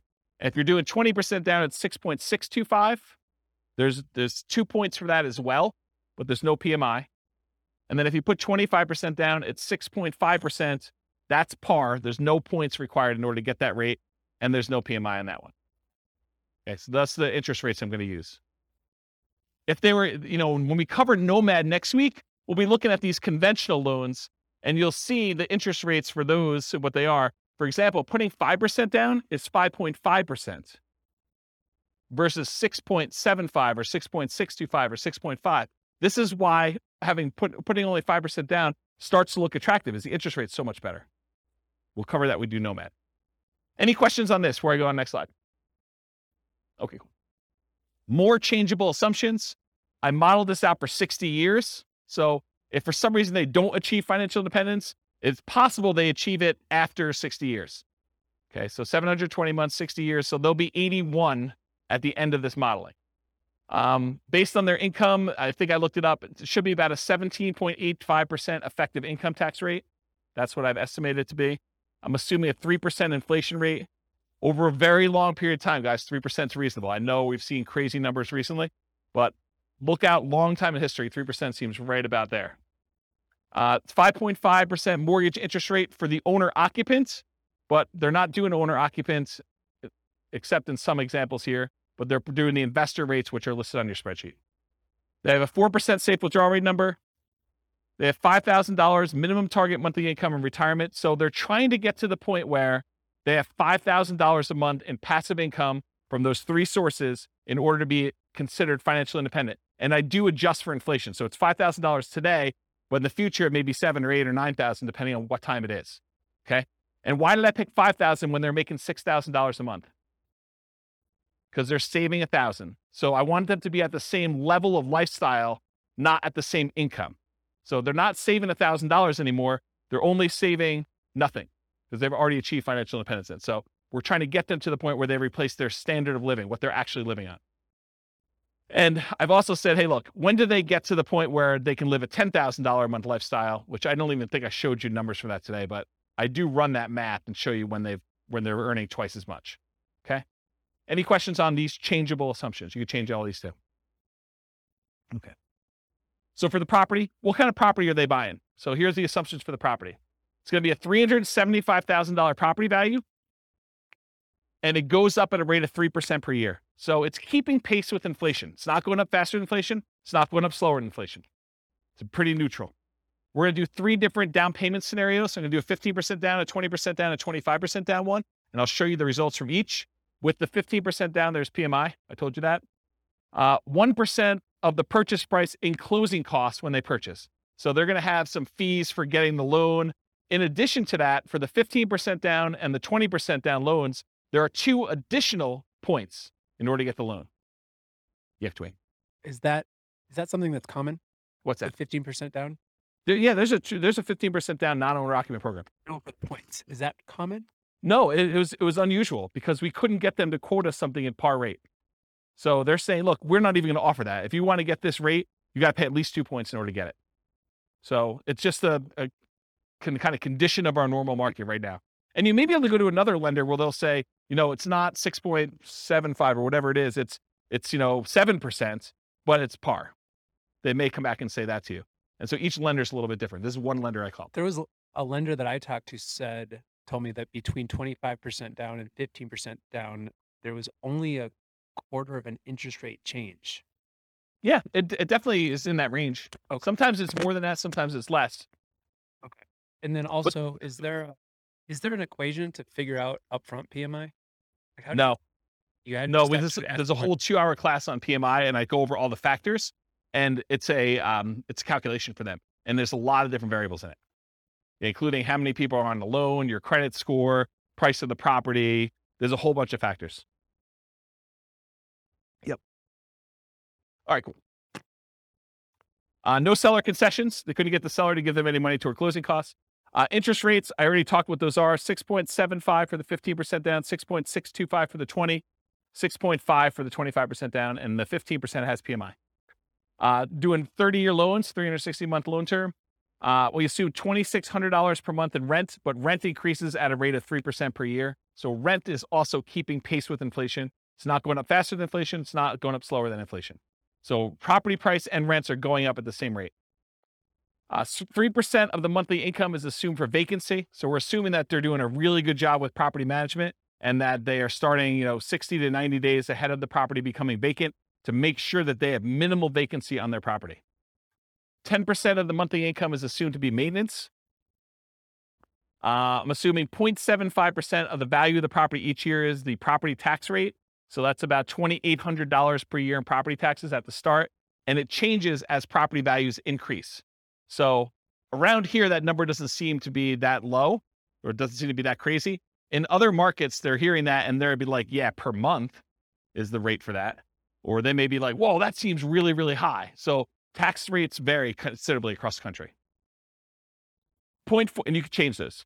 0.4% of the value of the property each year is the assumed property insurance rate. So based on a $375,000 property value, that's about $1,500 per year in insurance. And again, that changes as property values go up too, because insurance should cost you more as your property value is worth more to continue to insure that property. Because if it burns down, they got to replace it. So this is a residential property, and 15% of the purchase price is considered the value of the land. We use that when we're calculating the depreciation benefit.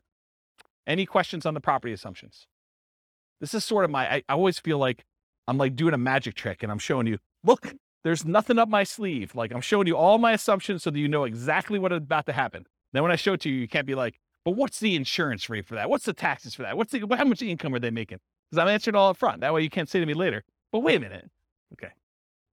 All right. So I wanted to show you a baseline of, hey, if they didn't do any real estate at all, if they just said, I'm going to invest $1,000, I'm going to save $1,000 a month, and I'm going to invest that in the stock market, I'm going to get 8% return in the stock market, how long does it take me to achieve financial independence if I only invest in stocks? And for this one, it's primarily that 4% safe withdrawal rate times the amount that they have invested in stocks, right? Because that's where the majority of their money is coming from. So in that case, it takes them 482 months, about 40 years. Someone who's saving $1,000 a month, that doesn't seem like it's that wrong, right? I mean, it takes you 40 years to save up for retirement. You're going to be like 61 years old at that time, and you'll have enough to be able to replace your income using a safe withdrawal rate by investing in stocks. Doesn't seem unreasonable. So that's how long it takes. What if they just buy one owner-occupant property where they move in and they live there and they do the rest in stocks? Does that impact things? Turns out it does. They can actually retire, be financially independent at 396 months if they buy one owner-occupant property and invest in stocks otherwise. So considerably faster. What is that, 86 months? What is that? How many years is that? 7 years? Okay. Now at this point, we've kind of taken it back. They have not opted to buy the owner-occupant property anymore. They're only going to buy rentals. They're going to continue to live in a rental themselves, and they're going to buy up to 10 20% down payment rentals. If they buy 10 20% down rentals, they live in a property that they're not buying a property to live in. They're just staying in the property that they're renting in and continue to pay whatever rent increases there are. It takes them 370 months buying 20% down rental properties in order to achieve financial independence this way. If they buy 10, 25% down rental properties, so they're putting more down, they're waiting longer in order to have the down payments, and they're delaying buying the properties, but when they buy them, they have slightly better cash flow because they put more down, they have a little bit better interest rate, they had to pay a little bit less in points, and they put more down, so they're borrowing less, so their monthly payment is lower. So they have the benefits of additional cash flow. That means that they can actually achieve financial independence in 346 months if they do it that way. Just something else to point out too. When you do the 20% down loan, and there's 2 points in order to get that loan, isn't that sort of like a 22% down loan? That's closer to that 25% down than you might have thought, right? Because it's not 20% down now, it's 20% plus 2 points. So it's really a 22% down loan in order to get that loan. Where the 25, you have no points. So it's really 22 compared to 25. So it's closer than you'd think. Right? You got a microphone? I guess it'd be on the amount that you're taking out the loan, 25% on purchase price, but That's right. It's a cost for one of them, and the other one you're actually getting even more benefit by putting more down. right. So it might be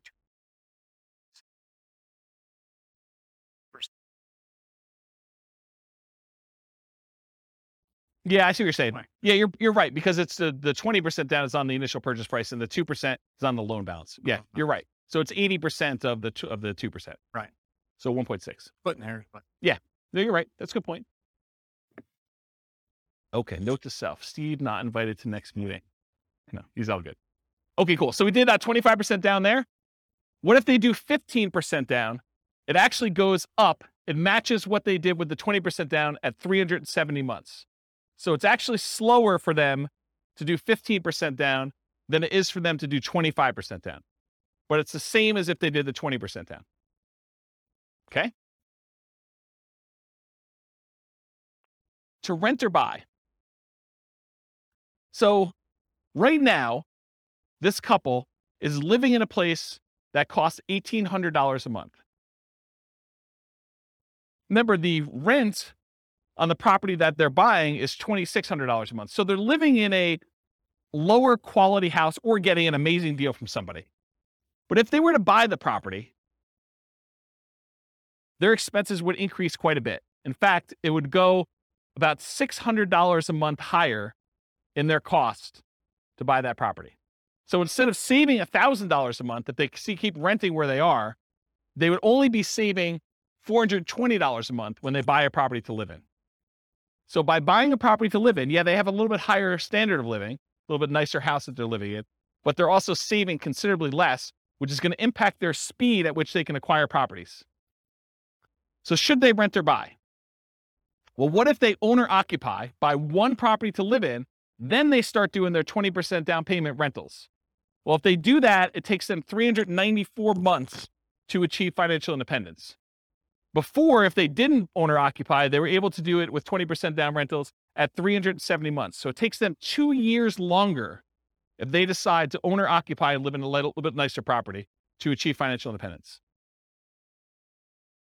What if they do 25% down? In that case, it takes the same exact amount of time, 394 months. That's if them buying a property to live in and then saving up to do 25% down payments to do that. What is going on at 394 months that they're both the same? We'll come back to that. And then finally, if they do 15% down, it's still 394 months. Why are they all the same? Does anyone know why they're all the same? Why is putting, if you're going to owner occupy a property, but then you're going to buy 20% down, 25% down, or 15% down properties, why are they all the same 394 months to achieve financial independence? It's not that they all get paid off. It's that their owner-occupant property, they bought it not immediately because they didn't have enough for a down payment, so it took them a little while to save, but their owner-occupant property gets paid off at that point. And when you actually have your owner-occupant property paid off, you no longer need $5,000 a month to maintain that same standard of living. You actually are $5,000 a month, whatever that mortgage payment was, less. So your target to be able to achieve financial independence now drops. You no longer have to be able to afford that mortgage payment. You still need taxes and insurance, but not the principal and interest part. So that happens at month 394 because now they no longer have a principal and interest part of their mortgage payment. So the threshold for them to be qualified for financial independence is now lower. So they achieve it. Does that make sense? Okay. So why are they similar? Paying off your primary residence reduces the amount you need to qualify as financially independent. These are all right around when they pay off their primary mortgage, including the one where they bought one owner-occupant property and they had stocks, because that also lowers the threshold then too. Okay? Any questions on this? Sweet. So changeable short-term rental assumptions. And I talked a little bit about this. Rents are going to be higher, but fees and expenses on rents will be significantly higher as well. Overall, I've assumed that the net after all the additional expenses will be 25% higher. So in this case, instead of $2,600 a month, I'm assuming you're netting $3,150 per month in rent. But I also added some more to maintenance. My thinking was, hey, look, if you've got a property and you've got a lot of turnover and people are living there and actively being in there, you're probably having a little bit more wear on a property than having a tenant living there for a year and having just regular turnover or a year or more. Okay. So I assume that maintenance went from 10%, which is $260 a month, because it's 10% of the $2,600, bless you, or 20% of the $3,150, which is $630 per month. So now this has increased quite a bit. And so when you have both a 25% increase, but then this is increased by whatever that is, almost $400, it means a very modest increase in cash flow. So here's cash flow at year 10. When you had it with the short-term rentals, you're doing about $220. I'm sorry, you're doing $467 a month with a short-term rental and $220 a month if you were just doing the long-term rental. So you're still doing more cash flow, but it's not quite as significant as you might have thought. And I may be completely underplaying this, where you may say, but James, I'm really doing twice as much in rent, and my maintenance is closer to 20%, or maybe it's 25 or whatever it is, but doing twice as much in rent, my number is going to be much, much better. Yeah, that's why all these assumptions are changeable. Go load it up and change the assumption and rerun it and see what your number is. But based on this, I wanted to show you what the impact of achieving financial independence is, even with just this modest increase. Okay? So now doing the short-term rental with 20% down, they achieve financial independence in month 298. It's significantly shorter than all the other options we've considered so far. So getting that extra rent matters. And then 25% down, it's 285 months, which is even shorter. And putting 15% down, it actually is the same as if you bought 20% down rentals. Okay. So it does increase it. The best one is doing 25% down for short-term rentals. And then what if you owner occupy and then do short-term rentals? Those are all right here.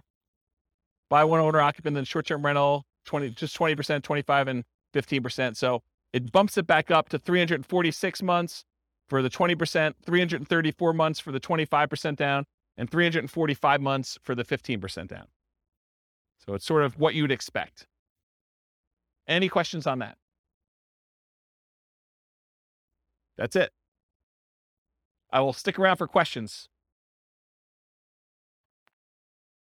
I got applause, right? Any questions on any of that? Overwhelming? Micro? See?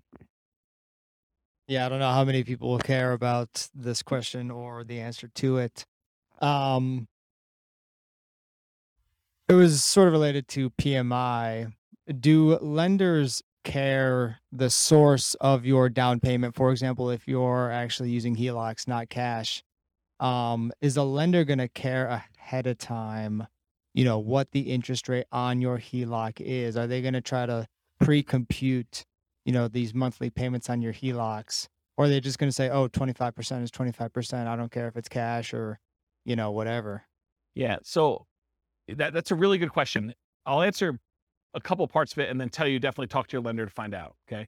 And if you're concerned that you don't want to, muddy the waters with the lender you're actually using, call a different lender and get a generic answer to the question and then call your lender to verify.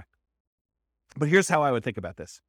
I think the lender is going to definitely take into account the payment you would have on your HELOC to qualify you from a debt to income perspective. So that will definitely be a factor for qualifying for a loan. However, I don't think that they would have a problem with you using the HELOC as the source of your down payments to do that. But it's possible that these loan programs can change and that they might, raise an eye at it as things change. But my understanding is that you can use HELOCs for down payments, but they do take into account the payment you would have on your HELOC to qualify for your DTI calculation. And they may even do more severe than what you might imagine. They may say, because you have the capability of borrowing up to this amount, we are going to use the max. So they might even do something like that. But talk to your lender to find out for sure. Was that all the parts of the questions? Okay. Yeah.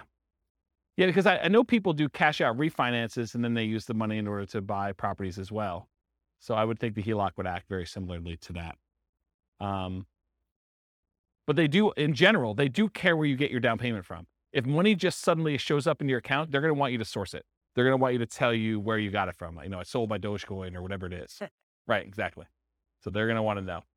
And then you may need to produce documentation on such things, which, this is part of the challenge with a lot of these crypto things, right? It's like, unless you have a really crypto-friendly bank, might get tricky. Any other questions? Oh, Can you go back to the slide that shows I'm just curious about the 15% versus 20% versus 25%. What are these? Yeah, not the short. Yeah, Not the short-term rental? not short term. Yeah, I think you're on the right one. I think these are the non-short-term rental. I'm just curious. Oh, these are the owner-occupant ones. Oh, they have both of them on there. But Yeah. So what are the variables that you think make the difference between the 15, the 20, and the 25? Like, why is the same or why are these different? why is the 25% better than the 15? Is that Two reasons. PMI? Yeah, well, PMI, I think it's going to be a factor, but it's really the two reasons I talked about. The interest rate's much better on the 25%. You're going from, what's it on the sheet? Is it 6.75? 6.75 Yeah. versus 6.5, right? Correct. Yeah, so that's one reason. So that compounds over this time period, whatever it is, and multiple properties. So like it cascades. You're not just talking about one property with that 25% difference. You're talking about 10 properties eventually with that difference later on. And so it cascades, it gets worse and worse and worse, or better and better and better, depending on which way you're looking at it. So the interest rate is the difference. And when you do 15% down, you're borrowing more. And so your cash flow is much worse than if you put 25% down because you're borrowing less. You're putting more down. The amount you're borrowing is also down, and the interest rate is better. And so that does make a huge difference in cash flow. And you think does that cash flow make up for the fact that you're putting less down so you have more cash to buy your next property with a 50% down? You don't add more cash. They're buying properties as soon as they get to the point where they have enough down payment and reserves. So as soon as they get to that point, they're buying their next property, and then they're saving up until they can buy it. So if you look at the chart of like how many properties they own and when you're buying 25% down properties, eventually I think you get to the point where you're buying faster. The first one you buy might be a little bit quicker, but then it's worse cash flow. So you may not even be saving as much. So it takes you longer to do that, or maybe similar amounts, but you're being impacted by that lack of savings rate in order to do that. I like those graphs that you've had before that show those steps. Yes. And if you go pull up on the models, you'll be able to look at all those. The complaint I sometimes get is, James, you show me 300 charts. No. Right. Yes. It is the complaint I get, which, I mean, I like charts and I like showing the charts so I can show you all this stuff. But sometimes when we don't have that chart, like I've occasionally even said to people in the room, this chart, I'm not even going to talk about unless someone challenges me, because I want to be able to show you this as to like how I got to where we are. And so it's sort of like, it's like ammunition for arguments in class. But, today I tried to keep it simple and simplified it. So one other thing I'll add. So this exact person, have you been listening to the new Real Estate Financial Planner podcast where I go and I do like Andrea and her story and do that? Well, I'm doing this person through a large number of different scenarios. I'm going to take this storyline. And so I'll do individual episodes on each one of these scenarios. And so you'll be able to see a lot more detail too that way. it's using these interest rates all the way through. Yep. Okay. Yeah. I'm going to try to do like one story arc where we don't change anything. But then in the advanced versions of it, I'm using variable interest rates and variable appreciation rates and variable rent appreciation rates and variable inflation rates. And one more variable thing, but there's like 5 things that are variable to show you like, and then I'm going to run it 1,000 times to show you what the range of expectations are. They may be financially independent anywhere between month 274, where it's 1 time out of 1,000, all the way up to month 495. I'm just making up these numbers. And that's 1 time out of 1,000. And the majority of them are in this range of here to here. And I'll be able to show you that in advance. And those are based on historical data, like the variable rates, No, they're variable. So like instead of doing an interest rate of 6.5, I'll say, look, it's 6.5 month 1, but there's a chance it could go up to 6.25 the next month, or it could go down to 6.375. And so there's just a probability distribution. And so sometimes, one run out of 1,000, maybe it actually ticks down. But another time it might actually tick up where they go to 7 or 8 or 9 as you're buying more properties. But it changes every month so that when you finally do buy a property, the interest rate may be much different than what it is today, but it's doing a change each month to see like where it moves and over a large enough sample size. And I don't even know if 1,000 is truly large enough, but it gives you a decent range of like what the values might be. And you could see like, hey, interest rates has a major factor here. And so if interest rates go up, this looks much worse for them. If interest rates go way down, this looks amazing for them. And so you can now see some of those things happening with interest rates, with rent appreciation rates, because what happens if the market softens and they're getting better deals as they're acquiring, and then it turns around and they go up? What happens if prices go up when they're buying, and then it starts taking off when they, kind of get to the point where they have 10? All of those things can happen in those runs as well. And it combines with rent appreciation and price appreciation and interest rates and inflation rate. And the stock market rate of return is also random. So those are the 5. Does that help? I'm just picturing in my mind, like, what if at year 7 interest rates go down and you refinance? And like, how would that, that's what's awesome about my software is that I can say, if interest rates drop below a certain thing, refinance and ratchet it down. And then how does that improve? That could be part of the algorithm for doing the testing. This That is would be what- really, yeah, that'd be really interesting to see like how 15 and 25 changes, and if 15 shoots farther ahead based on a 5-year refinance to the same interest rate or something. This is literally why I wrote that software, because I had those same questions, right? About my own personal stuff. I'm like, look, I'm on this plan. What happens if? And then my mind just goes crazy. What happens if stock market tanks? What happens if there's a real estate market correction again? What happens if prices go out of control up, or prices kind of stabilize, or prices go down and I'm able to acquire more properties? Like, what do all these differences mean to me? And how does it impact my ability to be resilient in retirement? Or, during my acquisition phase of kind of getting to that point, like, what happens there? This is literally why I wrote all this stuff. But those are the types of questions. Yeah. So that's it. Okay, cool. That's it. All I got for you guys today. So stick around for questions. That's all I got for you.